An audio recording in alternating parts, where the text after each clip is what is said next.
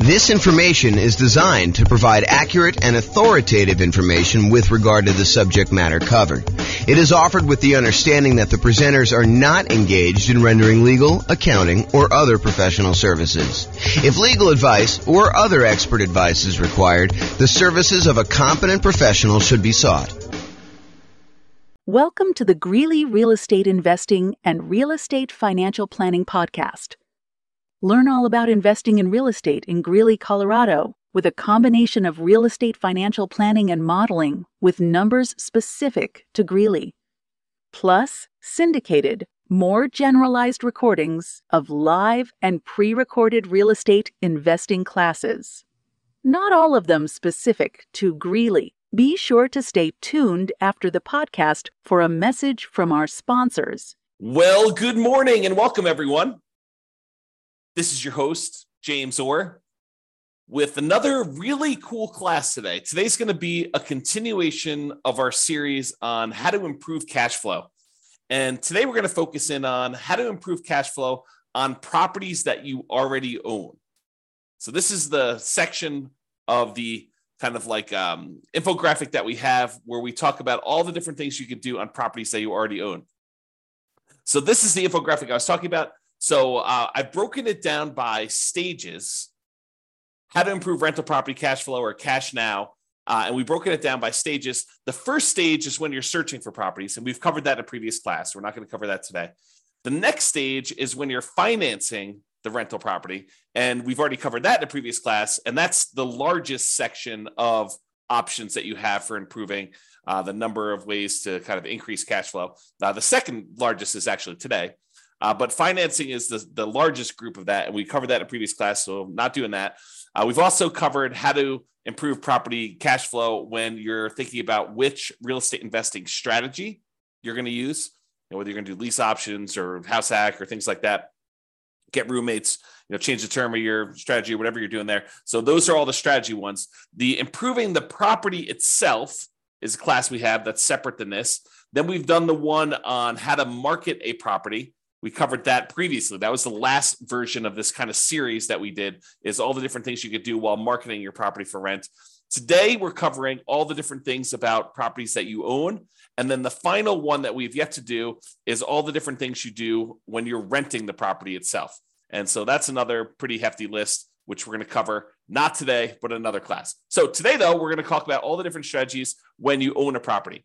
And I've kind of broken this stage down into 7 different subgroups. And so the subgroups I have, which I'll go into detail in each one of them, is things where you're talking about refinancing or paying off loans, things related to taxes on the property, although I've broken out depreciation as its own kind of dealio because I think it's that important. Then we have another kind of like subcategory of all the different things related to insurance, things related to making payments on things related to managing your property, and things related to maintenance on the property itself. And then, of course, the depreciation one, which I've saved for last, but it's arguably one of the more important ones, especially for the next year or 2 or 3, when we have this kind of like bonus depreciation stuff going on. So let's jump right into the covered things. So let's talk about things you could do on properties that you own to improve cash flow related to refinancing or paying off loans. So I have 3 different options on here. The first one is refinancing to extend the term of a loan on a property that you already have. I think a lot of folks focus in on improving the cash flow on the property that they're about to buy. But sometimes it's about optimizing the properties you already own before you go buy the current property, because sometimes you kind of paint yourself into a corner where you can't do certain things after you buy the next property. So for example, from time to time, and I think that's going on right now, you are limited in the number of cash out refinances or even rate and term refinances, if I'm not mistaken, on properties that you own, if you own a certain number of properties already. So if you already own, let's say as an example, 10 properties, it might be really hard for you to do a cash out refinance on one of your other properties. You almost need to pay off a property first, get down below the threshold that the lender requires, which I think is 10, but go check with your lender to find out what the current rule is.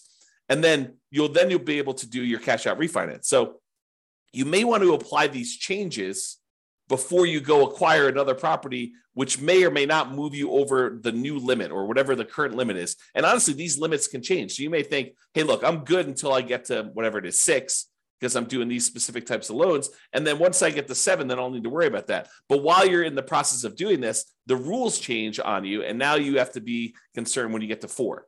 So realize you need to start thinking about this and planning for it in advance. So one of the things you could do in order to kind of improve cash flow, not just on the property you're buying, but your overall rental property cash flow picture, a more holistic view of everything, not just the one property that you're buying, because improving cash flow on your whole portfolio does help you overall, even if you're just optimizing for each one individually. Sometimes it makes sense to look back at stuff you've already done and improve on that before you move forward.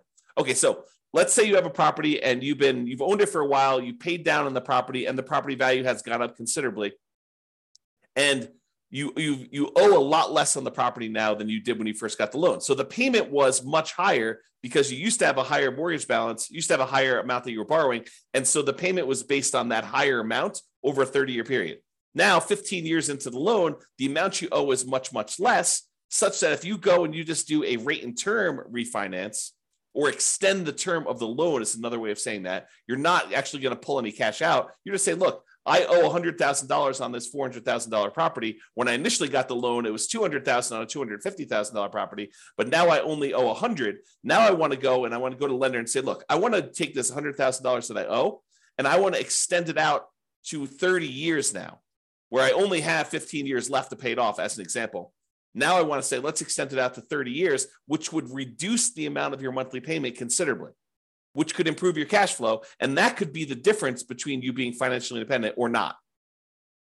If you think about that, right? If you go and you just do your rate and term refi, it could get you an extra, I don't know, $300 or $400 or $500 a month. If you do this on multiple properties, maybe $1,000, $2,000, $3,000 a month, and that could push you over the edge of being financially independent. So you really want to think about this and how you can optimize it. So you could refi in order to extend the term. You paid down a loan, you only have 12 years left on it, 11 years left on it, 5 years left on it, 22 years left on it. But now you want to go and extend it back out to 30 years, or maybe even longer if you can get access to a longer loan, which I think will be hard for you as a real estate investor, but maybe it's out there at some point in the future. Just think about it. But you go ahead and extend this loan to go ahead and reduce your payment. So is my loan old enough where I would be able to refinance to extend the term? And in the future, sometime, if you're buying properties in a high interest rate environment and now interest rates are lower, you might also be able to get a better interest rate. The challenge we've had coming out of where we were in the past is interest rates have been really low for a long period of time. So that if you go and you try to do this strategy in the future when interest rates are higher than when you got the loan, it may not be as big of an advantage as if you could keep the rates the same, or if you could actually get a lower rate. So when you've acquired properties and your rates are really great, this may not be as great of a strategy. But if you're doing this when rates are high and your rates are now lower, this could be a doubly good strategy to lower the monthly payment. Okay, so that's refining to extend the term. The other one, which we've kind of hinted at, is refi to improve rate. Have rates dropped enough for me to be able to refinance and get a better interest rate? Even if you don't extend the term, even if you keep the term the same, but you go in there and you say, look, I want to go, I've got a 7% interest rate right now. I got this loan when rates were high. Now rates are back down to 5%. It might make sense for you to go look at refining in order to improve your interest rate, to improve cash flow on properties where the rates were high. Okay. And then the other option is sometimes it makes sense to pay off a loan completely. If you have the cash sitting on hand where you've got it invested in something else, maybe you take that money and you pay off the loan. Now realize if you pay off the interest rate if you pay off a loan, the return you're getting on your money is the interest rate of the loan. So if you've got a 3% loan and you pay off that mortgage, the return you're getting on the money that you used to pay off that mortgage is technically 3%. Now, sometimes it feels very differently. Sometimes it feels like, I'm freeing up $2,000 a month on a mortgage payment by only paying off $50,000 of loan that's remaining, because you paid down the loan so much, but your payment was based on 20 years ago when the payment was $2,000 a month. So realize that it could feel very differently, but technically the return you're getting is the interest rate of the mortgage itself, which may or may not be good. I mean, if you're at an 8% rate on your loan, then that may not be such a bad thing. If it's only 2 or 3%, I don't know. That's a little bit lower. You have to decide whether that's important to you. And for those of you that are thinking, hey, I don't have all this extra cash laying around. Well, some people, their strategy is to acquire more properties than they need, sell off some of the properties in order to pay off the other ones. So you may acquire, 1 or 2 properties a year for the next 10 years. And then at the end of the 10-year period, you take 3 or 4 or 5 or 6 of the properties that you acquired, you sell those, pay the capital gains tax, pay the depreciation recapture tax, pay the real estate commissions and the closing costs on it, so that you walk away net with your true net equity after all those expenses, and use those proceeds to then pay off loans on the 4 properties or 5 properties or 6 properties, however many you decide to keep. And that could actually improve cash flow, especially if the ones you're selling are equity rich, but not cash flow strong. If the cash flow, the return on equity from cash flow is actually not great on those, you could take those and you could actually significantly boost the properties that you end up paying off to really improve cash flow on those. So some people, that's their strategy. Their strategy is, look, I'm in a market where it's really hard to make properties cash flow. What I really need in order to be financially independent at the end, if I'm kind of like looking forward to when I'm going to be financially independent, what I really need at the end is I'm going to need some free and clear properties, because these properties financed are not the most amazing at cash flowing. So maybe you're acquiring a whole bunch of properties using kind of like buying properties, maybe below market even, as kind of rocket boosters to get really good returns, especially early on when the return on equity is so great, and then use that money to then pay off other properties at some point in the future. If you read the book Creating Wealth by Robert Allen, one of his chapters is about this strategy. And before you go run out there and buy it, his numbers are really old. It's a very dated book, and the math on them is not the most amazing. So, take it as you will. It's still worth reading, but just realize that, if you're thinking, oh, James recommended this, I'm going to go read it because, obviously the math's going to be really good and super clear, and the numbers are going to be, appropriate for today. They're not. Unless he's got a new version out that, to be fair, the version I'm reading is probably a 1990s version or something like that. It's on my shelf somewhere. Trying to see if I can see it. Yeah, it's down there in the corner if you can see it. But it's an older version that I have. So maybe he updated it. I don't know. If he has, definitely let me know. Okay. All right. So we talked about 3 options. Refi to extend the term, refi to improve the rate, and then pay off the loan completely might be an option where you can improve cash flow overall in your portfolio before you go buy something else. And the other reason to pay off a loan is sometimes some lenders may penalize you for having a certain number of loans. They may say, look, your interest rate is 1/4 point better or 1/8 of a point better for your first 4 loans. Once you get above 5, then we start hitting you with a small penalty on your interest rate. So if you pay off one of the loans, you may be able to get a better interest rate on the one you're getting to.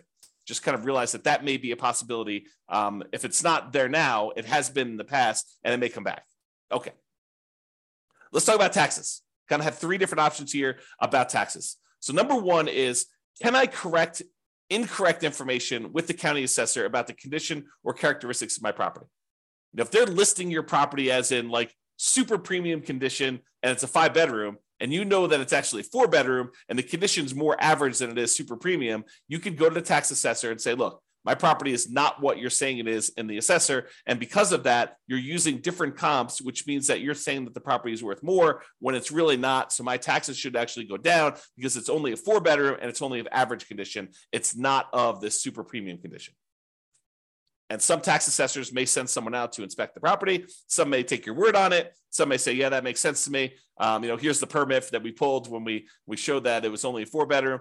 Whatever it is that they need to do, but you may be able to get your taxes reduced, which by reducing your expenses on the property, that does improve cash flow, right? Income, all the income on the property minus all the expenses. So if we can improve taxes, we can improve our cash flow. If you have property taxes that go up, around here, we redo our taxes every 2 years. Your market may be different. Go find out from your local county tax assessor what the schedule is for redoing property tax assessment. Some redo assessments every time you sell a property. Some do it only every certain period of time. But if you go and you find out that they've raised your taxes and the taxes seem significantly higher than what you thought they should be, you can go and contest them in many markets and say, look, you're using the wrong comps. If you use the comps that I'm pulling here, my taxes are actually much lower than what you say they are. And they may or may not agree that, yeah, the automated system valued this incorrectly. We'll go ahead and make a change and you might save some money on taxes. Or they might say, no, the comps that we use are valid and our methodology is actually correct here and the taxes stay the same. Maybe you get some improvement, maybe you don't. I don't think it's a universal automatically granted, but you might be able to go and contest your taxes with a tax increase and try to save your money. Now, if you can go save, I don't know, $50 a month on 10 properties, starts adding up, starts really improving your cash flow if you could do this. And also keeping the taxes legitimately where they should be and not a little bit higher than where they should be will help you keep your taxes low overall. So you don't want to let your taxes be high and then next year they're kind of increasing from that point. You want to keep them where they should be by using the right comps, and hopefully the next year they won't increase it using the bad comps again. They'll sort of say, okay, yeah, we were wrong about this. We'll use the right ones, in theory. And then finally, for taxes, vote. Vote appropriately for changes in taxes that affect property taxes. So if you're in a county and they're about to add a new tax to the kind of list of taxes that they charge you, and you have an option to vote for or against that, and it's something that you don't believe would add value that you're willing to pay for as a property owner, then vote appropriately. Vote to kind of protect your interests. So go ahead and consider that. All right, insurance. So we've got 1, 2, 3, 4, 5 different things related to insurance that we're going to talk about. First thing, who is being insured? Sometimes we buy properties with people who aren't necessarily the best credit risk people, and their credit scores are appropriately low. And so you got to be careful because insurance, part of your insurance premium is sometimes based on the credit score of the people that are being insured. So can you remove people who have really low credit scores that may be making your insurance premium higher than it needs to be? Or in some cases, adding someone who has really good credit could help lower your score, could help lower your insurance premium. Same policy, exactly same policy, but because someone has a good credit score or a bad credit score, it could actually change the rates that you're being quoted and that you'd be charged for that insurance policy. So realize adding or removing people from your insurance policy could improve or worsen the rate you're getting. And so talk to your insurance agent about that and whether you should remove someone from being insured on that or not. Next one, insurance deductible. So we've done a whole class on insurance, and I'm sure we'll do another one in the future. But the idea is you get to select how much of a deductible you're willing to pay before the insurance kicks in. So imagine you go buy an insurance policy and you say, look, for this insurance policy, I want a $10,000 deductible, meaning that I will pay out $10,000 before the insurance company needs to pay out anything. And so let's say there's a hailstorm and you need a new roof on your property and the roof's going to cost $17,000. The insurance company, instead of writing you a check for $17,000 when you have this hailstorm and you have this new roof that needs replaced, they might write you a check for $7,000 because you have a $10,000 deductible and you're responsible for that first $10,000, and then they cover the rest after that. Well, as you can imagine, if an insurance company, if you get an insurance policy where you're paying the first $10,000, that's going to be less expensive for the insurance policy than someone who has an insurance policy with exactly the same coverage where the insurance company pays everything over $1,000. So if they needed a new $17,000 roof, they'd be paying out $16,000 versus $7,000. So you could go in there and you could take on some of this risk yourself by having a higher deductible. Basically, anything under a $10,000 claim, you are basically saying you're going to cover that because the insurance company knows you're not going to make a claim if they're going to have to pay out nothing. Well, you shouldn't make a claim if they're not going to pay out nothing, right? So realize you could adjust the deductible in order to change your insurance premium. Now realize this is putting you at a possible risk, and you need to weigh that risk and say, am I willing to take on that level of risk?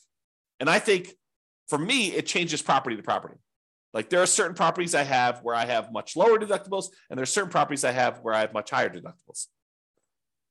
Okay, but you have to decide what level of risk you're willing to take on yourself. Can I raise my property insurance deductible, take on more of the property insurance risk personally, and have a lower monthly payment for insurance, knowing that if something were to happen, I'm actually going to have a pretty significant hit to my cash flow because I'm going to need to pay out that premium upfront, right? You may be trading an improved cash flow now instead of having this risky, I need to pay $10,000, which is a lot of $100 a month in order to get caught up to the $10,000, kind of like deductible that you need to pay in. So you need to weigh those yourself. And you can find out the quotes for them. You could say to the insurance agent, I'd like to get quotes for me having a $5,000 deductible or a $10,000 deductible or a 1% deductible. They use the property value as a percentage. You can kind of get different quotes and find out what the policy is and see which one makes sense for you and what you're opening yourself up to as far as risk there. Okay. Next thing, shop insurance rates. Would it occur to you that sometimes an insurance company will price themselves very aggressively, very low, in order to acquire some business at one point in time, and then years later, they decide they want to move away from that particular type of business? And one of the ways that they signal that to the population is they start raising their rates to discourage people from using them. Is that possible that an insurance company could do that? So if you've had an insurance policy over time, even though you priced that out and it was super competitive 5 years ago, now 5 years later, the insurance rates may have gone up considerably such that it may not be competitive anymore, or other people may be much more competitive. They're wanting the business where this other company is sort of just humming along saying, now we've established ourselves, we've got a big enough group of clients, we don't need to be pricing ourselves very aggressively anymore. So we're just going to have what normal rates are, but there may be one or two or three other companies that are very aggressively trying to acquire business. And for the same exact coverage, the rates could be cheaper for one company to another. Also, the quality of the company, their service, their kind of like reasonableness in claims, their speed to pay, their kind of like denial of claims versus the acceptance of claims ratio, like all of these things can come into play where you may be getting a cheaper rate, but they may deny you if you really have legitimate claims, and then you got to go fight with them, versus another company, they may actually have a higher rate, but they're willing to, kind of like honor your claims without fighting with you as much. Just realize that there are differences that you might be paying for that may be hard to see. Even with the exact same coverage, it may be hard for you to see kind of those different things. So shop around, compare insurance rates to make sure that your insurance premiums are competitive. And it is important to make sure that you're getting apples to apples comparisons. You don't want to get, say, hey, what's the insurance policy on this property that I'm getting? Here's the address. And you go quote it that way, and 3 different insurance companies give you quotes, and they're all over the place. One of them's really high, one of them's really low, one of them's right in the middle. They could be giving you quotes on very different coverage. One could cover a lot of things. One could cover the bare minimum of things. One could cover you up to certain limits that are much higher. One could cover you to certain limits which are much lower. One could have carve-outs or exclusions. So you got to really read these carefully, and it's very hard to compare. At least that's what I found when I used to do this. My wife does it now, so I don't do it anymore. Okay. All right, so insurance coverage. Can I evaluate the exact property insurance coverages to make sure you have an appropriate level of coverage? So by going in and reviewing your actual policy and saying, do I really need this amount of coverage? Or do I really wanted to have this particular coverage on this particular property. How come I don't have it? Maybe I should get a quote and increase my insurance voluntarily because it makes sense for you to have that coverage. So evaluating what property insurance coverages you have and make sure that it's an appropriate level for you. Now, what does that appropriate level means? It's really up to you to decide how much of the insurance risk you want to take on yourself versus how much you want the insurance company to have. And then finally, insurance, but a totally different type of insurance. Before, we've been talking about property insurance, the landlord policy, mostly on properties that you own. Although if you're living in the property, it's owner-occupant policy, and then you want to tell them that you have roommates so you can make sure you get the right coverage there. But we've been talking about property owner coverage, property and casualty type of insurance. Now we're going to switch everything and talk about private mortgage insurance. Still insurance, but this is insurance that you buy when you put less than 20% down to protect the lender in case you default.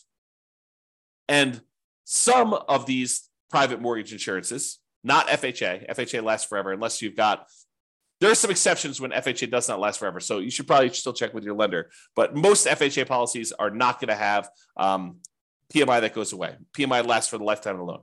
But a lot of other insurance, a lot of other loans, conventional financing specifically, they will allow you to get rid of PMI once your loan to value drops below either 80% or 78%, depending on who you talk to and which lender you're talking about. So if you get below 80% loan to value, a lot of times you can call up the lender and say, I'd like to request that my private mortgage insurance be dropped because you have 20% of equity at this point, 20% cushion of equity to protect you. Sometimes they'll make you pay for an appraisal. Sometimes they'll do a kind of like desktop market analysis to see if they believe that's true. Sometimes they might ask for a broker's opinion of price. But they will oftentimes check to make sure that's true, unless they're using the original loan value, the original property value when you purchased it, and you paid down the loan now below 20% equity, 80% loan to value. Then a lot of times they will automatically just exclude it from there without having to do an appraisal. But if you had a $250 a month PMI payment, which I don't think is out of the ordinary, especially for nomads, and now you can have that removed, that will boost cash flow by $250 a month, which can be significant. You do that on 3 or 4 properties over, kind of a 5 or 10 year period. I don't know, that could be pretty significant improvement to cash flow. All right, let's talk about making payments. And I don't think this really applies to mortgages specifically, although you'll find out from your lender, maybe they will do something with this, but sometimes you can get a discount for auto pay. I've seen occasionally like a utilities company where they say, look, if you're on auto pay, we waive the $3 a month manual billing charge where they send you a bill. If we don't have to send you that, if we do it via email, then we will waive the $3 a month kind of like billing charge, and you can have a little bit less. This is not going to be a $100 a month type of savings, but if you have enough of them, it could add up a little bit. So can you sign up for auto pay on utilities or things like that to avoid a per bill fee charged by the utility providers or whoever the person doing the billing is? And then secondly, sometimes you can get a discount for early payments. For example, some HOAs will say, look, it's $600 a year if you pay quarterly, or if you paid all up front in advance, we do $550. And so you could save a little bit of money by getting a discount for paying things like HOA, or maybe your insurance will allow you to get a small discount if you pay all up front for the year in advance versus paying monthly. So realize that may be a possibility as well.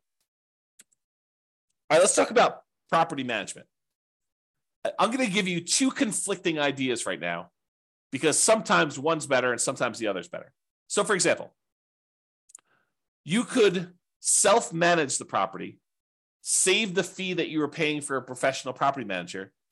You just have to keep up with the latest laws and the best practices and compliance issues and do the property management yourself. And some people on the recording listening to this were going to say, yeah, of course. I mean, that's easy. I'll just go ahead and do this. Why would someone pay a professional property manager when it's so easy to manage your properties? You just, you make a couple phone calls. When you have to turn the property over, it's not that bad. But then most of the time, these things are on autopilot, and I have very little things I need to do with the properties. They're almost like self-managing. Some people will say that. And then some people say, I never want to talk to a tenant. I'm an introvert. I have zero desire to keep up with all of these latest laws. I mean, who can keep track of all this stuff? Fair housing. I mean, that seems like it changes every other day. And, what are the best practices for managing my property? Starting, 15 days ahead of time, wait for the property to be vacant before I market it, starting 60 days ahead of time, what should I be doing for this? And, how do you keep up with all the changes for the leasing laws? And, how do you do all this stuff? And, can I commingle funds? And do I need to have a separate trust account and all that other stuff? I'm just going to go hire a professional property manager. They'll do it. I'm going to find a person who's really, really good, and they'll be able to go and do that. And I'm too embarrassed to go ahead and raise rents every year. A professional property manager will be able to do that for me. And so overall, I think the property management fee is going to be covered by the fact that they're probably going to increase rents when I wouldn't otherwise do it. And I think both of those are probably valid arguments. There's people that are like self-manage, Why pay a property manager for something that's so easy to do that I could do it myself and I will be able to improve my cash flow by doing self-management? And other people are like, I'm going to have a tenant in there and I'm not going to raise rents over a decade or 15 years. And so I'm going to be way below market rent. It's better for me to pay a property manager who's going to keep up with the latest rents, make sure I stay out of trouble, kind of buffer me from having some, kind of law and compliance risk of making a mistake with fair housing, or, I'm doing something wrong, or I'm commingling funds, or I don't have a trust account, or all these other things that I could make sound very, very complicated. But, the people that are managing it themselves, they're like, yeah, it's a non-issue. So you have to decide which one of these makes sense to you. And I think that both of them could be right for different people. If you're wondering what I do, for many, many years, I self-managed.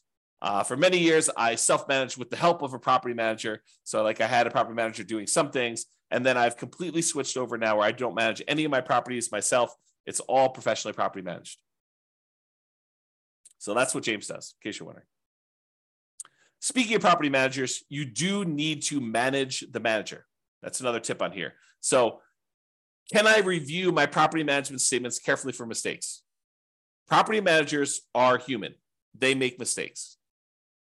Sometimes a lot, depending on who it is and their policies and kind of like their team and who's doing stuff and how much turnover they have and a whole bunch of other factors that go into that. But sometimes property managers make a lot of mistakes.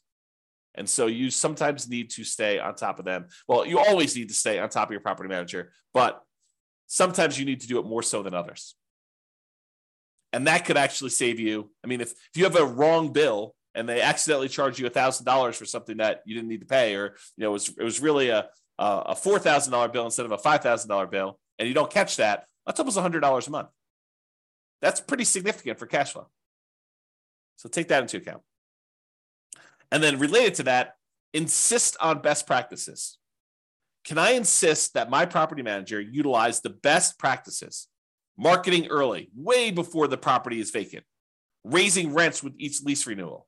Not just saying, hey, we got $2,000 a month last time, we'll get $2,000 a month this time. Making sure that they do rent comps and push the price if they're starting early.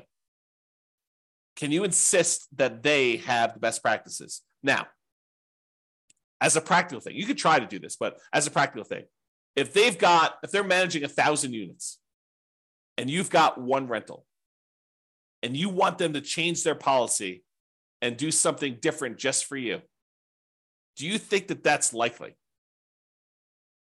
I will tell you from experience, it probably isn't likely unless it's something that is very reasonable and very easy to do.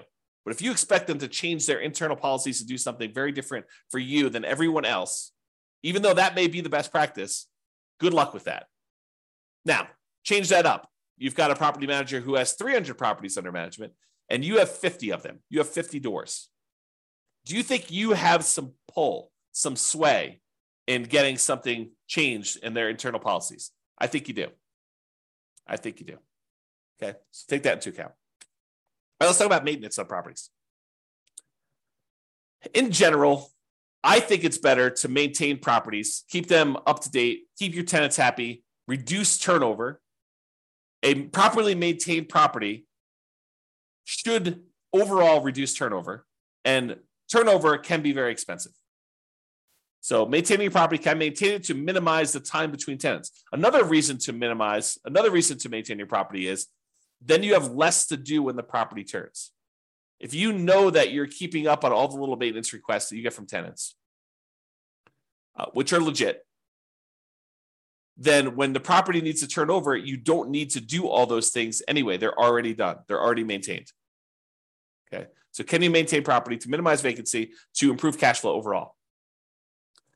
And then sometimes we're going to talk about quality materials. Sometimes it makes sense to use a slightly more expensive material that will last much longer than using a kind of like temporary lower quality fix to save a couple dollars up front. For example, in some units, it may make sense for you to do luxury vinyl tile or luxury vinyl plank, spend a little bit more money up front than to pay for low grade carpet that you know you're going to need to replace much more frequently than the LVT, LVP. Which, if you look at it over a long period of time, it looks like you took a hit to your cash flow. But if you figure out this lasts twice as long, but it only costs 20% more, then you should have reduced your overall expenses on cash flow over a longer period of time, not just in that first year when you took the hit on a little bit more expensive. Okay. All right. This is the last one. And this is really important because these could be big dollars. Depreciation. Depreciation is the tax benefits you get from the IRS for owning rental property. The basic idea is this, and this is all layman stuff. So don't go to don't go into your IRS audit and say, James explained it like this. So, they're like, who's James? who's this guy anyway? You need to go talk to your tax professional and get like the legit thing, or go look up the tax guide and actually read it yourself. But this is my layman's version of what this is. When you go buy a rental property, the government says, look, this property is going to depreciate in value over time. The usefulness of the building itself is going to fade over time, such that over 27 and a half years for residential properties, it's going to go from whatever it's worth when you buy it down to zero. Not the value of the land. The land is excluded. The land does not depreciate in value, but the functionality of like the things on the property itself, the siding, the carpet, the kitchen sink, it wears out over time. And so we call that depreciation. And the government allows you, the IRS allows you to actually depreciate that, to get a tax advantage of having this thing go to zero. So how it works is this. You buy a property, and let's say it's a $400,000 property. And let's say the land is worth $100,000. You'd find out from your tax assessor or ask your CPA for advice on how they do it in your marketplace. But let's say that the land is worth $100,000. So the depreciable amount for the building is $300,000 as an example. So normally the government would say, look, if you want to, you could take that $300,000, the value of the building, and you could divide by 27 and a half years. And then on your taxes, you could offset income you have by that amount each year. So on a $300,000 property, let me go ahead and pull up a calculator here, and I'll do a little bit of math for you. So $300,000 divided by 27.5. So they're basically saying you could take $10,909 and subtract that from the income. I'll say eligible income in order to not pay taxes on that amount. So to use really basic layman's terms, which isn't exactly correct, but it's good enough for me to explain it to you. If you made $100,000 a year, you could take this $10,909. Let's just call it $11,000. We're going to round up. So this $11,000 in depreciation, and you could remove that from the income that you made so that you're paying taxes only on the amount that's less. So if you made $100,000 minus $11,000, you're now paying taxes on $89,000 instead of taxes on $100,000. So because you were able to deduct that depreciation from your income. Now, what that means is this $11,000 in depreciation that you got, if you multiply that by your tax rate, whatever your highest tax rate is, because it's really on the highest, although if you use effective tax rate as an estimate, it'll kind of make it a little bit more conservative because your effective tax rate is a little bit lower. So if your effective tax rate, let's say, is 25%, that means about $2,500 per year is how much you didn't have to pay in on taxes, which if you squint really hard is like $200 a month. So you got almost like $200 a month in saved taxes, which looks like cash flow to you.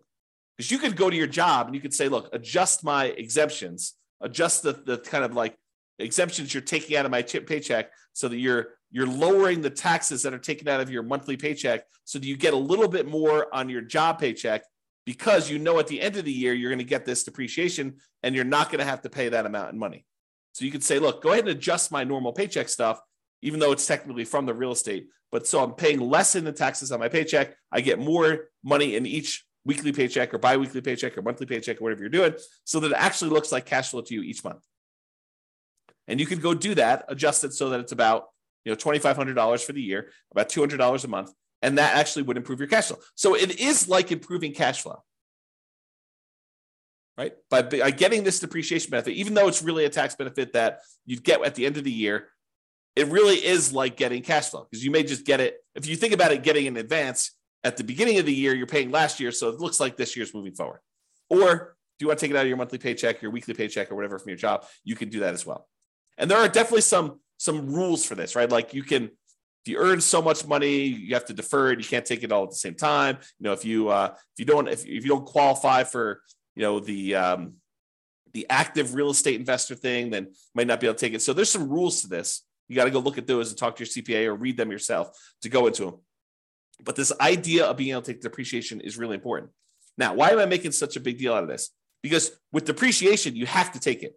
You can't choose not to take it. The IRS assumes that you have taken the tax depreciation benefit. So when you sell the property, they want to capture this back. They want to take the benefit that you got and they want to charge you taxes moving forward, depreciation recapture tax. So they assume that you took it. It's not like if you don't take it, then you don't have to do depreciation recapture. That's not true. You have to do it. So if you got to do it, you might as well do it. So why am I making a big deal out of this if you have to do it anyway? Well, there is an optional thing you can do. You could go to an engineering firm and have them go through your property and determine what the depreciation schedule is for each individual component instead of the depreciation schedule for the entire building. The really simple way to do it is you take the entire building, not the land, but you take the purchase price, you subtract out the value of the land, you get the value of the building, and you divide by 27 and a half years, and that is a simple way to calculate it. However, you could hire an engineering company to go into the property and say, oh, flooring, that's a 5-year depreciation schedule. So instead of taking this $3,000 building and depreciating everything over 27 and a half years, they break out each individual component into its real depreciation schedule. So flooring may be 5 years. So now they take all the value of all your flooring in your house and they say that whole value now, instead of taking that over 27 and a half years, we are going to take that over 5 years. And so that actually can make the amount of depreciation you get much earlier. You don't have to wait 27 and a half years to get the value of the flooring. You can take that over 5 years, which can significantly improve the cash flow from depreciation, that cash flow you're getting on the property early on. In theory, when you probably need it most. Now, if you're buying a property and your cash flow is not great because prices are high, interest rates are high, and rents are lagging, it tends to be not great early on. And then as rents sort of creep up over time, it gets better and better because most of the time your payment is fixed, right? Your mortgage payment becomes fixed. And so even though tax and insurance are going up a little bit, rents are going up faster than those. And so cash flow tends to improve on rental properties over time. So usually your cash flow is worse early on. So getting this cash flow from depreciation benefit earlier is better for you. And apparently you could take some bonus depreciation, which I'm not a tax expert. Go talk to your tax expert about it. But you could take this bonus depreciation early for the next couple of years. So right now, your bonus depreciation percentage is 80%. That's in 2023. I'm recording this March 30th of 2023. And this year, according to tax code, you could take an 80% bonus depreciation. Next year, it's 60%. So 2024, it's 60%. 2025, it's 40%. 2026, it's 20%. And in 2027, there's no bonus depreciation. Now, it's possible the politicians will change tax code again, and they will bring back bonus depreciation sometime after 2027, or maybe even before, for all we know, right? This bonus depreciation idea has come in and come out of the tax code more than once. It's my understanding. So it's possible that it'll come back in the future, but right now, in this year, you get 80% bonus depreciation. So if you were going to go buy this $400,000 property that has $300,000 in depreciable amount, an estimate of what this bonus depreciation might be is somewhere between $30,000 and $45,000. Of course, you have to go and look at the actual property and have the engineering report done, and they'll actually do the numbers. But it's somewhere in the range of $30,000 to $45,000 in bonus depreciation, which before it was around $11,000 for the normal one. So the bonus depreciation just in that first year is like 3 times the normal. And if you're at a 25% tax bracket, that could be somewhere in the neighborhood of $7,500 in tax savings, which looks like cash flow to you. So if you could get an extra $7,500 that you didn't have to pay in tax, looks an awful lot like, I don't know, let's call it $650 a month. If you could offset $650 a month or add $650 a month in extra cash flow from depreciation to your property from this bonus depreciation year one, would that help you offset some negative cash flow? Or would that help offset some really low positive cash flow with pretty significant positive cash flow? I think yes. And that's on the low end, right? That's like the low end of the bonus depreciation. If you wait to do this till next year, where you buy a property next year, you only get 60%. So that's about $24,000 to $36,000. You take 25% of that, and it's like $500 a month. So it doesn't go away, but it becomes less effective if you're not buying properties this year. Now, in addition to that, you get this bonus depreciation all up front, but you also take the things like the carpet or the flooring rather, and the appliances and the cabinets and all that other stuff, and you kind of force that into a more compressed time period. You get additional depreciation over the next 5 years because that you've moved up. Now, realize this is not creating nothing out of thin air. You were going to get this depreciation benefit no matter what. What we've decided to do with this bonus depreciation and kind of like doing the components or the segmenting of different things into different time periods is you've moved the whole depreciation stuff up. You've time warped and moved the depreciation you were getting from being over 27 and a half years to now a lot of it gets focused in the first year and a little bit more gets focused in the years 1 through 5. But then the amount you get years 6 through 27 and a half is lower. So you're not generating anything magical. This is not like, poof, we've generated something that's out of thin air. We've just taken some of it and we've moved it all forward when, in theory, you probably need it more with negative cash flow on properties. And again, this is not something that you get for free. When you sell the property, they have depreciation recapture. Now, let's just very briefly talk about this depreciation recapture so that you don't get scared by it. Depreciation recapture is they're going to take the amount of depreciation you took on the property and they're going to multiply it by a tax rate. The max is 25% from what I understand, but the amount is really the amount of your tax rate. So if you're being taxed at less than 25%, they'll use that number. If you're being taxed at more than 25%, they will tax you at 25%. Now, you can delay or defer paying those depreciation recapture taxes, move them onto the next property that you're buying by doing a 1031 exchange. So you pay about $1,000. It could be a little bit more, it could be a little less, but you pay about $1,000 and you defer having to pay this depreciation recapture tax and any capital gains tax on the property that you're selling, and you move it down the line. And additionally, if you own this property long enough and you eventually die while owning the property, it gets passed on to your heirs, and the amounts that you have for depreciation, it goes away and it gets stepped up. You have stepped up basis. Okay. So realize that this is not like a real issue.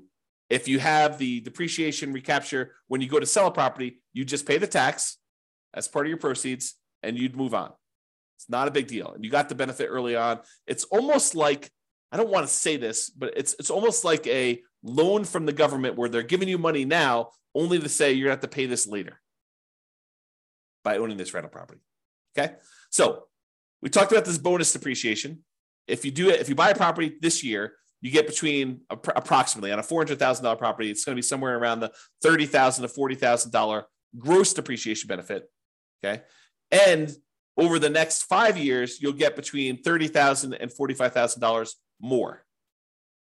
So you have to divide that number by 5, and then you have to multiply by your tax rate to get an estimate. So if you take like the total amount you're getting like in year one, you might be getting somewhere around $36,000 to somewhere around $54,000 in that first year. If you multiply that by your 25% tax rate, just to give you an idea of like what we're talking about, on the low end, it's probably around $9,000. On the high end, it's probably around $13,700. So somewhere around $800 to $1,000, maybe a little bit more per month in extra cash flow. Is that significant? Yes, very significant. So if you had a property where you're like, hey, I'm getting, negative $500 a month in cash flow because I'm putting 5% down and interest rates are really, really high and the prices have just run up over the last few years and rents aren't that great right now. They're lagging behind. I mean, they're up, but they're lagging behind a little bit from how much prices and interest rates have gone up. Will an extra $800 a month help you in the first year? Yes. Will an extra $1,000 a month help you in the first year? Yes. And in the second year, you're probably talking, this because you're moving some of the depreciation up there. You're probably talking about, let's see, on the low end, 30,000 divided by 5. You're probably talking like another, let's see here. Am I doing this right? Yeah, about $400 a month. Okay. So that's why this is important for improving cash flow. And you're going to want to talk to a CPA to understand this. And you're going to want to talk to an engineering firm that specializes in cost segregation. And one ideally that focuses on cost segregation probably for single family homes. This is really common in large commercial buildings, but it's less common, although it's completely usable in these smaller properties. There's just a cost to doing this. You're going to pay a fee in order to have the cost segregation study done, to have the engineering company go and do that for you. So you pay a little bit of money now in order to get your depreciation benefits early on. And with the bonus depreciation, it's probably worth it. Okay? All right. So that's it. In conclusion, optimizing cash flow is about maximizing income and minimizing expenses. And today, I think we focus mostly on minimizing expenses, all the different ways to minimize expenses on properties. There are things you could do on properties you already own that will improve your cash flow overall. And I think that's what we focused on. It's better to take a more holistic approach and optimize at the various stages rather than just sort of like willy-nilly saying, oh, can I get more in rent? No, I'm done. You really want to think about this stuff in a better way, more holistic way. All right. That's all I got for you. Hope you enjoyed it. This has been James Orr. Have a great day. Bye-bye for now. With home prices up, mortgage interest rates up, and rents up, but not quite enough to counteract the higher prices and interest rates, cash flow on rental properties in Greeley is harder than ever. Book a call with the Real Estate Financial Planner to apply our proprietary 88 strategies to improve cash flow on your rentals. See the show notes for a link to schedule your call and improve your cash flow today. If you're a real estate agent, lender, or professional in Greeley that wants to help our real estate investor listeners, consider reaching out to learn about collaboration opportunities with this podcast. We'd love to add more value to our listeners by having you assist our investors buy, sell, and finance their real estate investments. See the show notes to schedule a call to discuss collaboration opportunities.